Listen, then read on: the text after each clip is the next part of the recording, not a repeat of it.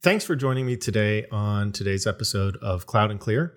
My name is Peter Mark Verwoerd. I'm the Associate CTO for Infrastructure here at SADA. And I'd like to welcome today's guest, Mike Lurie. So, Mike, why don't you tell us a little bit about yourself? Where are you based?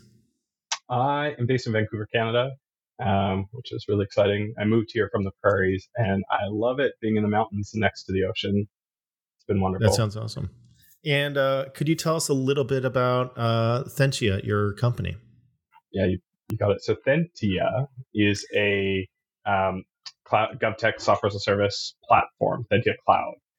It's built by regulators for regulators, and it specializes in licensing. So it's essentially a one-stop shop for everything licensing related for GovTech clients. So governments, government agencies, other regulators, we handle all of that. And we try to provide a configurable solution that digitizes the licensing steps. So if you've ever thought about, oh, hey, I'm a nurse, I need to go get my nursing license after I finish school, and the complexities that are associated with that, uploading your information, logging in, recording all your education data, submitting the documents, waiting for it to be assessed.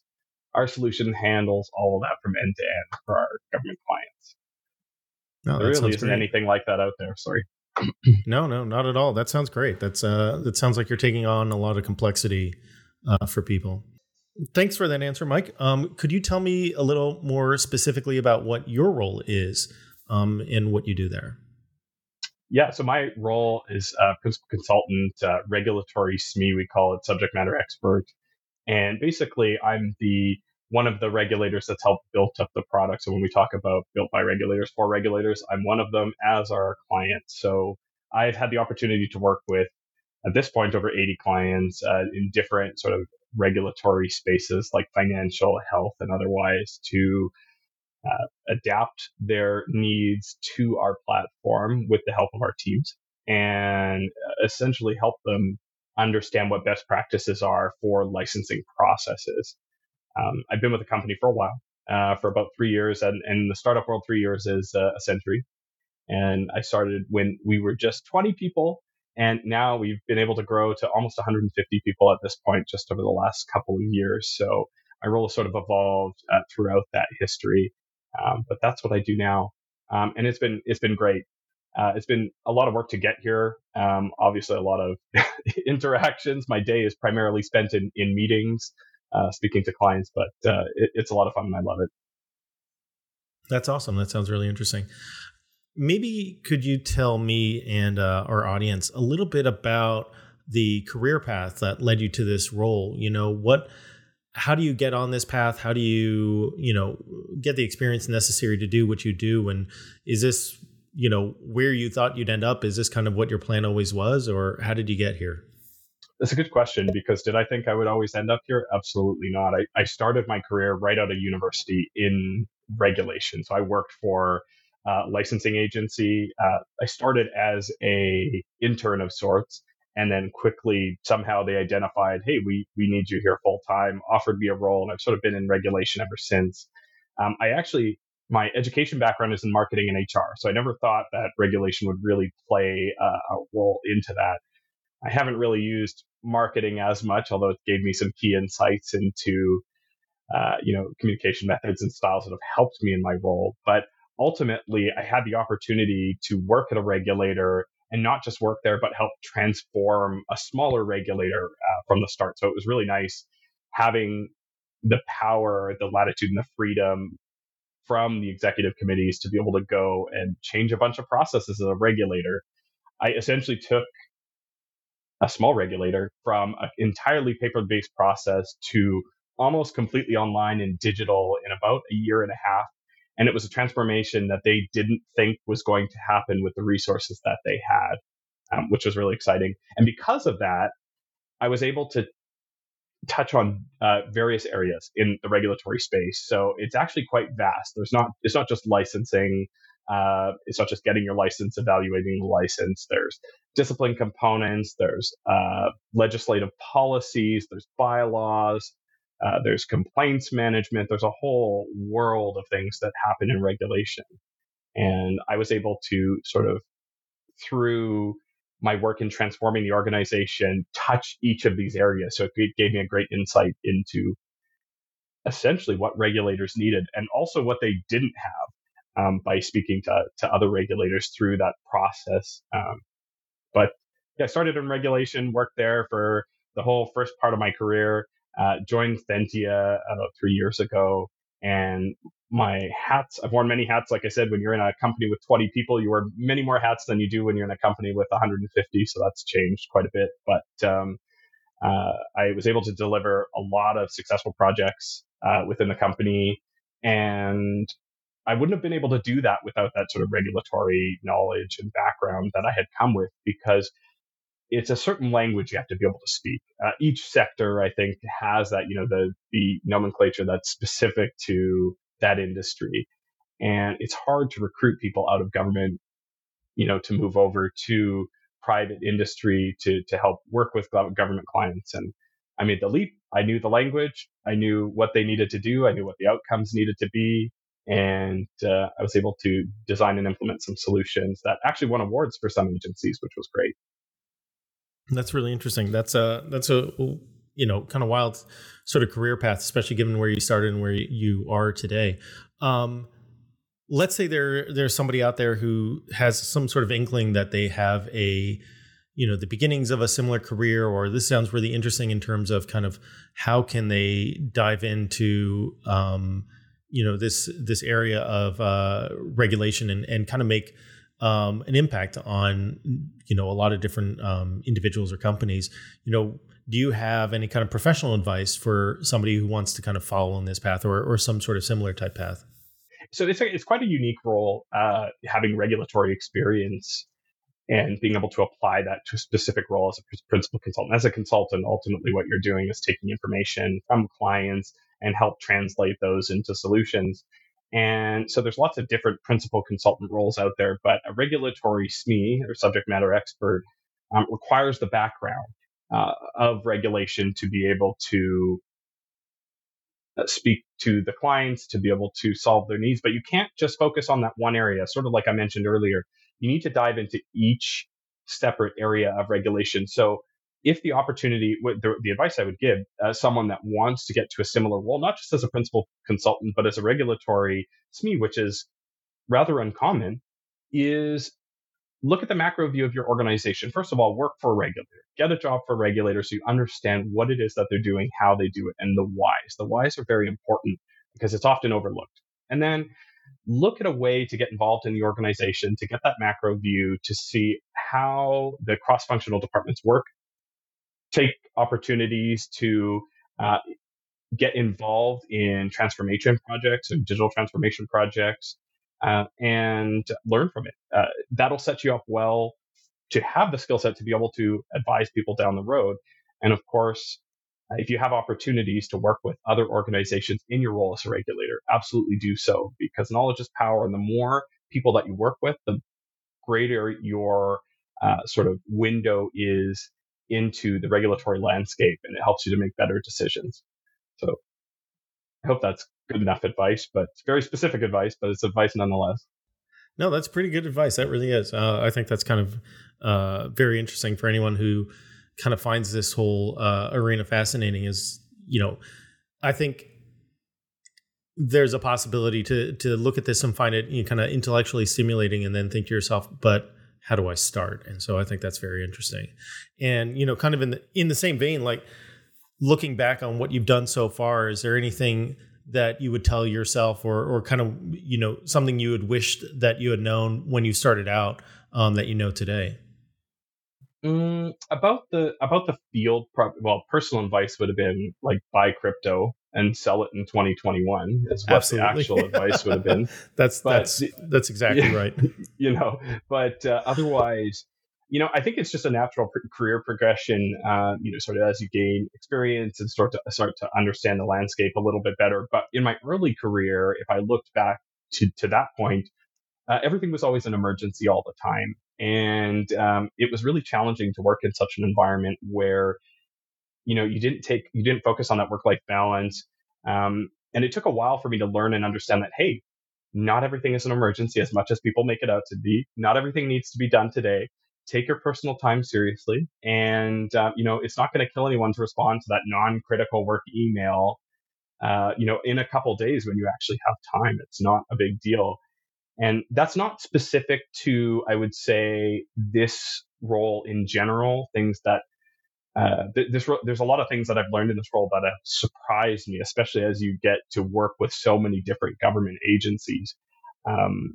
Just the use of technology, the amount of organizations that are still completely using paper. And as a technology person, I look at that, I'm thinking, holy moly, like these guys are in the Stone Age. But as it turns out, that's pretty common, and most organizations are in that position. So, anyways, that was very roundabout, but ultimately, take your personal time seriously. Don't overcomplicate things, and don't treat everything as an emergency.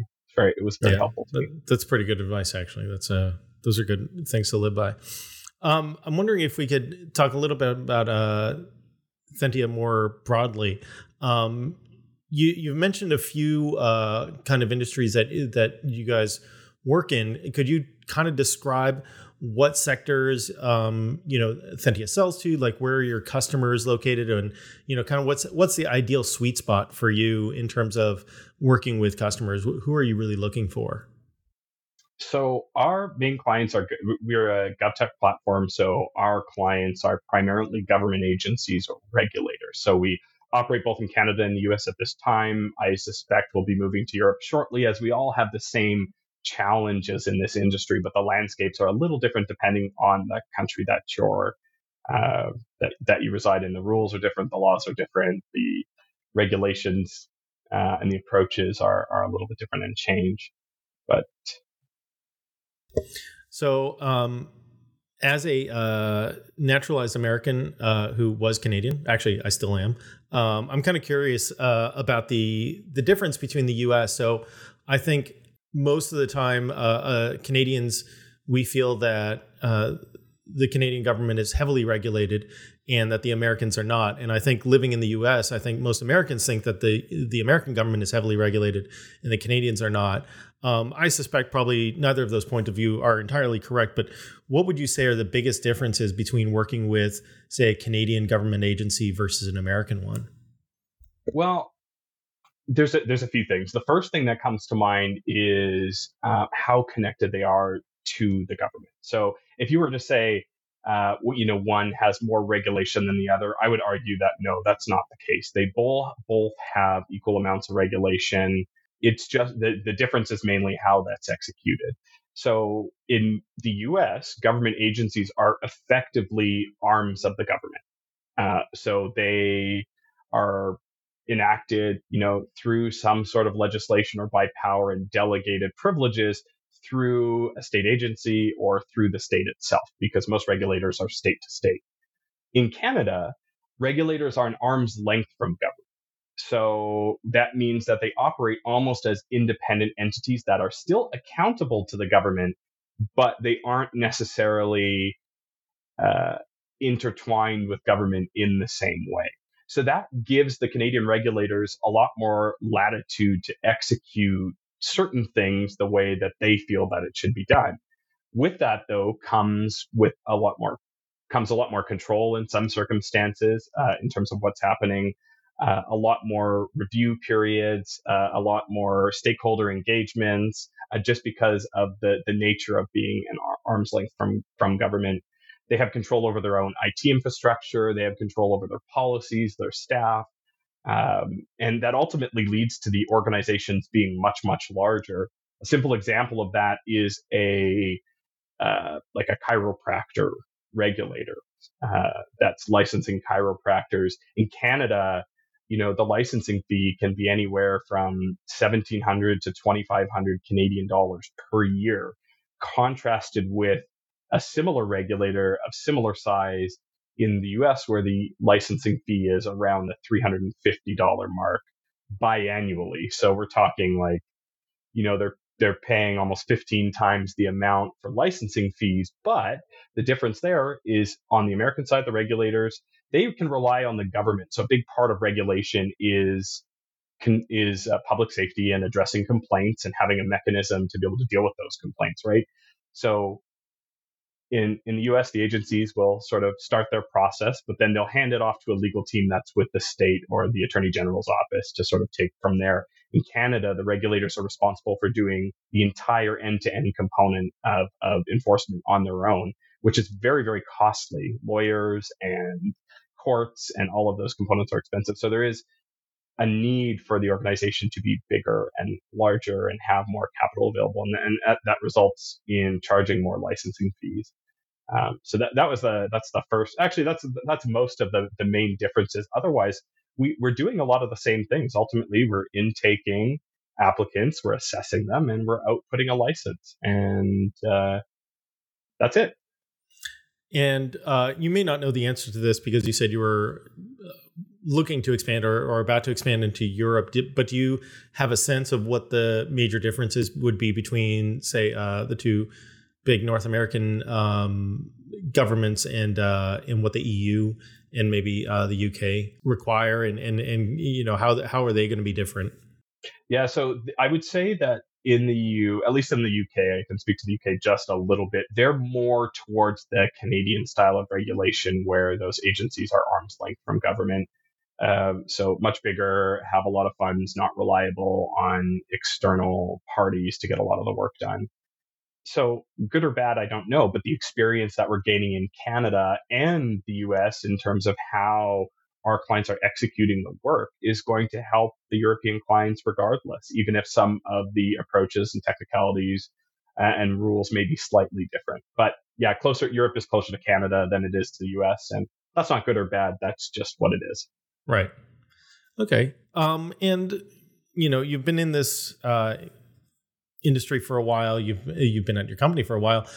Is there anything interesting that you've noticed in terms of trends throughout different governments, different types of agencies? Any things that are changing for the better, for the worse, for the neutral? What are you seeing happen over the last few years? Yeah, so I mean, there's been a lot of change, particularly, and it's been forced change, particularly in the last 2 to 3 years. Everyone started working from home. There was no paper options; were not viable anymore. No one was going to the office, so there was this big push to digitize everything. And while that push is still in progress, I think governments were able to recognize the value of investing in technology and how it can mitigate the risk of something like this happening.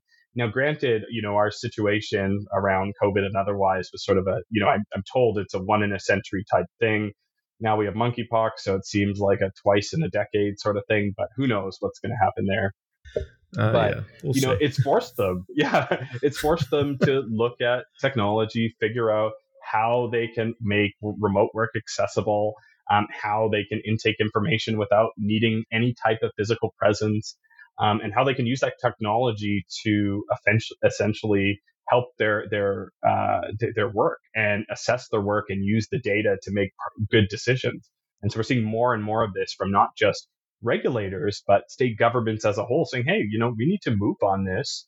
We need to get involved. We need to make the change to our solutions. We need to look at the big picture in terms of where we're going, because if we don't, we're going to be left behind. And, what that looks like is, March to essentially September of 2020. No work got done effectively, and that was unfortunate. So, but that was the reality. So it's helped a lot with the preparing on how to address that risk, but it's also given them the sort of boost and the momentum that they need, and in some cases the funding to be able to pursue these types of digital transformations, move away from paper. And some people love paper. I mean, gosh, when I want to read something, I want to read a paper book. I don't want to read it on a Kindle. I don't know why, but I prefer it. And so it's not going to go away permanently, but if at least you can reduce it, offload some of the data entry to the stakeholders instead of the staff, use online systems, it helps a lot. So anyways, big shift in digital transformation that we're seeing on all levels of government, and it's really exciting. Yeah, I'm sure. And so somewhat related to that, just listening to you right now, I've got a pretty good sense of how useful it could be if I were, a government agency to have Thentia come in and, work with us. But from your point of view, kind of in your words, where do you see you and your company offering differentiation in the market? Like, what are you bringing that's kind of unique and special? And what's the best about you guys? Oh, there's lots, and I won't toot our horn too much, but I mean, the first thing that I was a noticed. horn tooting question. Okay, I'm going to toot it then. There we go. Okay, so there's a lot of things that make us different, and I fortunately having had that opportunity to work on the regulatory side before through a digital transformation project. I was able to evaluate some of the competitors out there. That's what I was doing, trying to figure out what's on the market, what can we do, what can we use, and there really wasn't anything out there. There were a lot of agents or organizations rather that were trying to sell consulting services to essentially make a homegrown system for an agency. But that doesn't always work because you're not considering best practice. It's very, very costly to do so. And the maintenance is incredible when you have this spaghetti of a system that was built from the ground up by a bunch of consultants for you. So what we've been able to do is take our internal regulatory expertise, and that's not just me. We've got a bunch of people on our team that we consult and get feedback from clients and provide that best practice information to our clients. Chances are, if they think they want to do it one way, we've probably tried, in our history to do that one way, and we've either been successful or maybe we weren't successful, and we learned from that. So we were able to, over working with hundreds of clients, to be able to develop what those best practices are, which is a huge driver. But then also the client-driven product innovation. So that's another thing. So one thing we try to do is with our product, some agencies are much more well-resourced than others. And that means, of course, that the well-resourced agencies are going to get exactly what they want all the time. The ones that don't sort of get to pick up the pieces of whatever's left. And so because of that, we take those well-resourced agencies and the low-resourced agencies, we gather their feedback, we speak to them, we understand where a product needs to go to be able to support them, and we're able to innovate our product through our actual clients' needs, both large and small. And we can take that investment that the large clients have made and help out the smaller clients with those same functions. We're able to output functionality for small agencies as small as one person that they couldn't have even dreamed of having for the price. And then two other main points. The first, low code software. So the ability to make updates and changes by a non-technical user on their own. That's huge. No one wants to submit a ticket and wait 3 years for it to be responded to for a simple change in language. But then also the security component of it. Lots of agencies sort of don't understand the scrutiny that goes into the security associated with PII, or other types of information. Regulators collect criminal record checks, their background checks, they're collecting identification, they're collecting socials, they're collecting a lot of critical information that needs to be protected. And the only way that you can address those challenges and mitigate that risk today is by choosing a software as a service vendor that takes that security super seriously, which we do. So toot toot or woot woot or whatever I just did. Exactly. I think there was definitely some horn tooting. If we could talk for a bit about Google and Google Cloud, actually, and your usage of it. I think starting at the front, or at the beginning rather, could you talk a little bit about the evaluation process that you went through in picking a cloud provider and kind of what was important as you did that? What were you looking for, and how did that play into the decision process? Oh yeah, there was a ton that we were looking for when we were selecting a cloud vendor, and there's lots of cloud vendors out there, but we were looking for a few sort of key things to help drive our platform. First,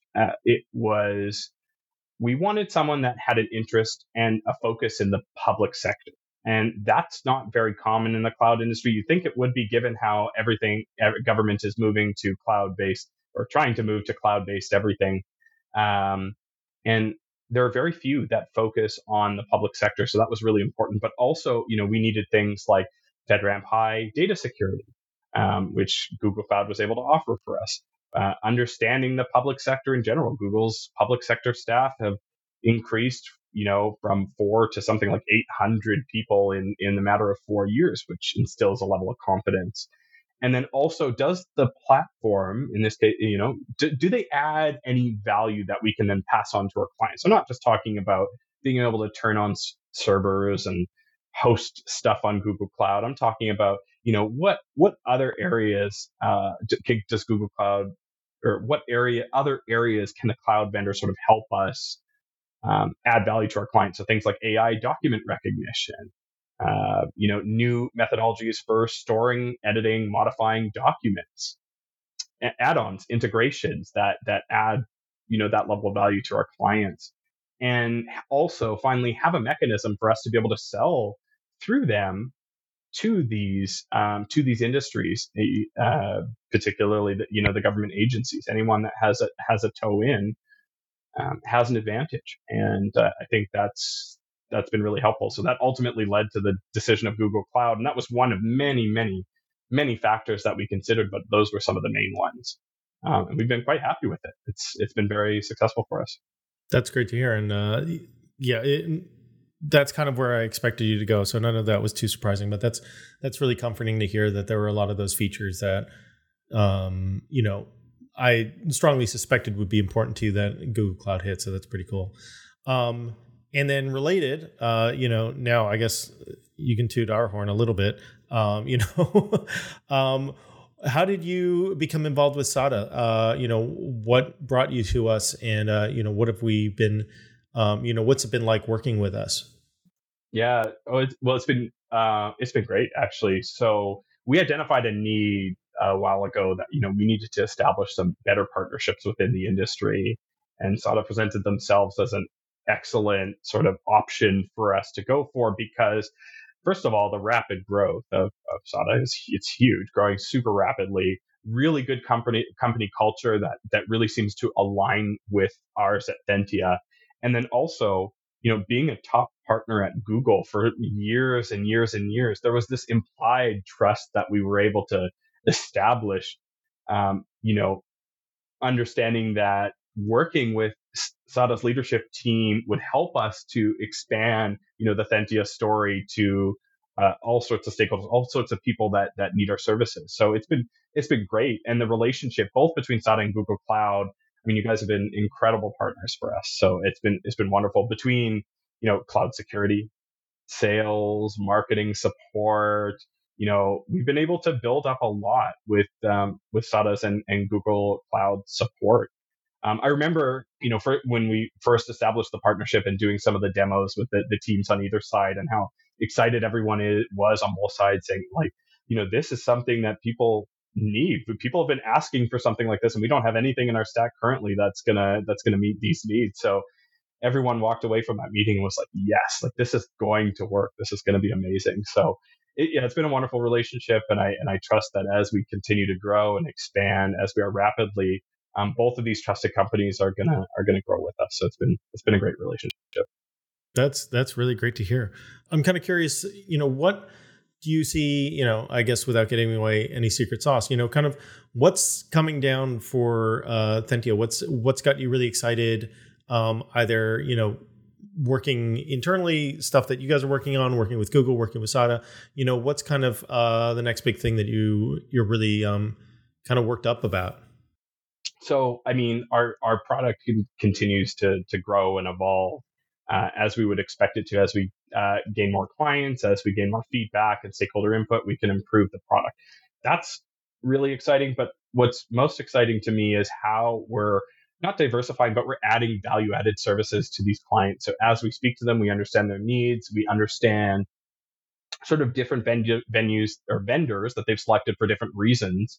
We've been able to more or less identify some areas where, GovTech agencies or GovTech groups are not, or government agencies, I suppose, they're not treated very well. And, lots of industries look at them as just sort of an open piggy bank. And well, everyone needs to earn their dollar, of course. We're trying to find ways that we can reduce their costs while serving them, but the value-added things like Thentia Payments, for example, which we're in the process of rolling out, we identified very quickly as we spoke to more and more clients that, hey, they're paying a lot of money for credit card processing services. and passing those fees on to the public. And if there's a way that we can reduce that, give money back to the public or to the agency by reducing their overhead, while providing a better service that directly integrates with a licensing solution, then why wouldn't we do that? So not only are we making our product better, we're adding those value added services to sort of help those clients and those agencies as much as possible. That's awesome. Something you just said kind of sparked something in my own head, and I wonder if you could satisfy my curiosity. And maybe this goes nowhere, I'm not sure. But what is it, or is there rather, something about agencies that generate enough data for you to be able to turn that around and offer them some sort of services based on kind of data that they have, data that they've accrued, and may not necessarily know exactly how to extract the most value out of it? And is that something that you can work with them on, and in a way that's still regulated? As soon as you start talking about using data in any industry, you've already got to be careful, and I'm assuming with government even more so. But there's so much possibility once, like you said, we went through this whole period of like mass digitization, so everyone can access what they need to access from home. And there's so much opportunity here to probably do a lot more with that and be able to, if nothing else, reduce manual effort on some things. But I think there's probably even a lot more than that. Is there something that is that something you're moving towards? Is that something you're working on currently? And is that something that GCP helps you out with?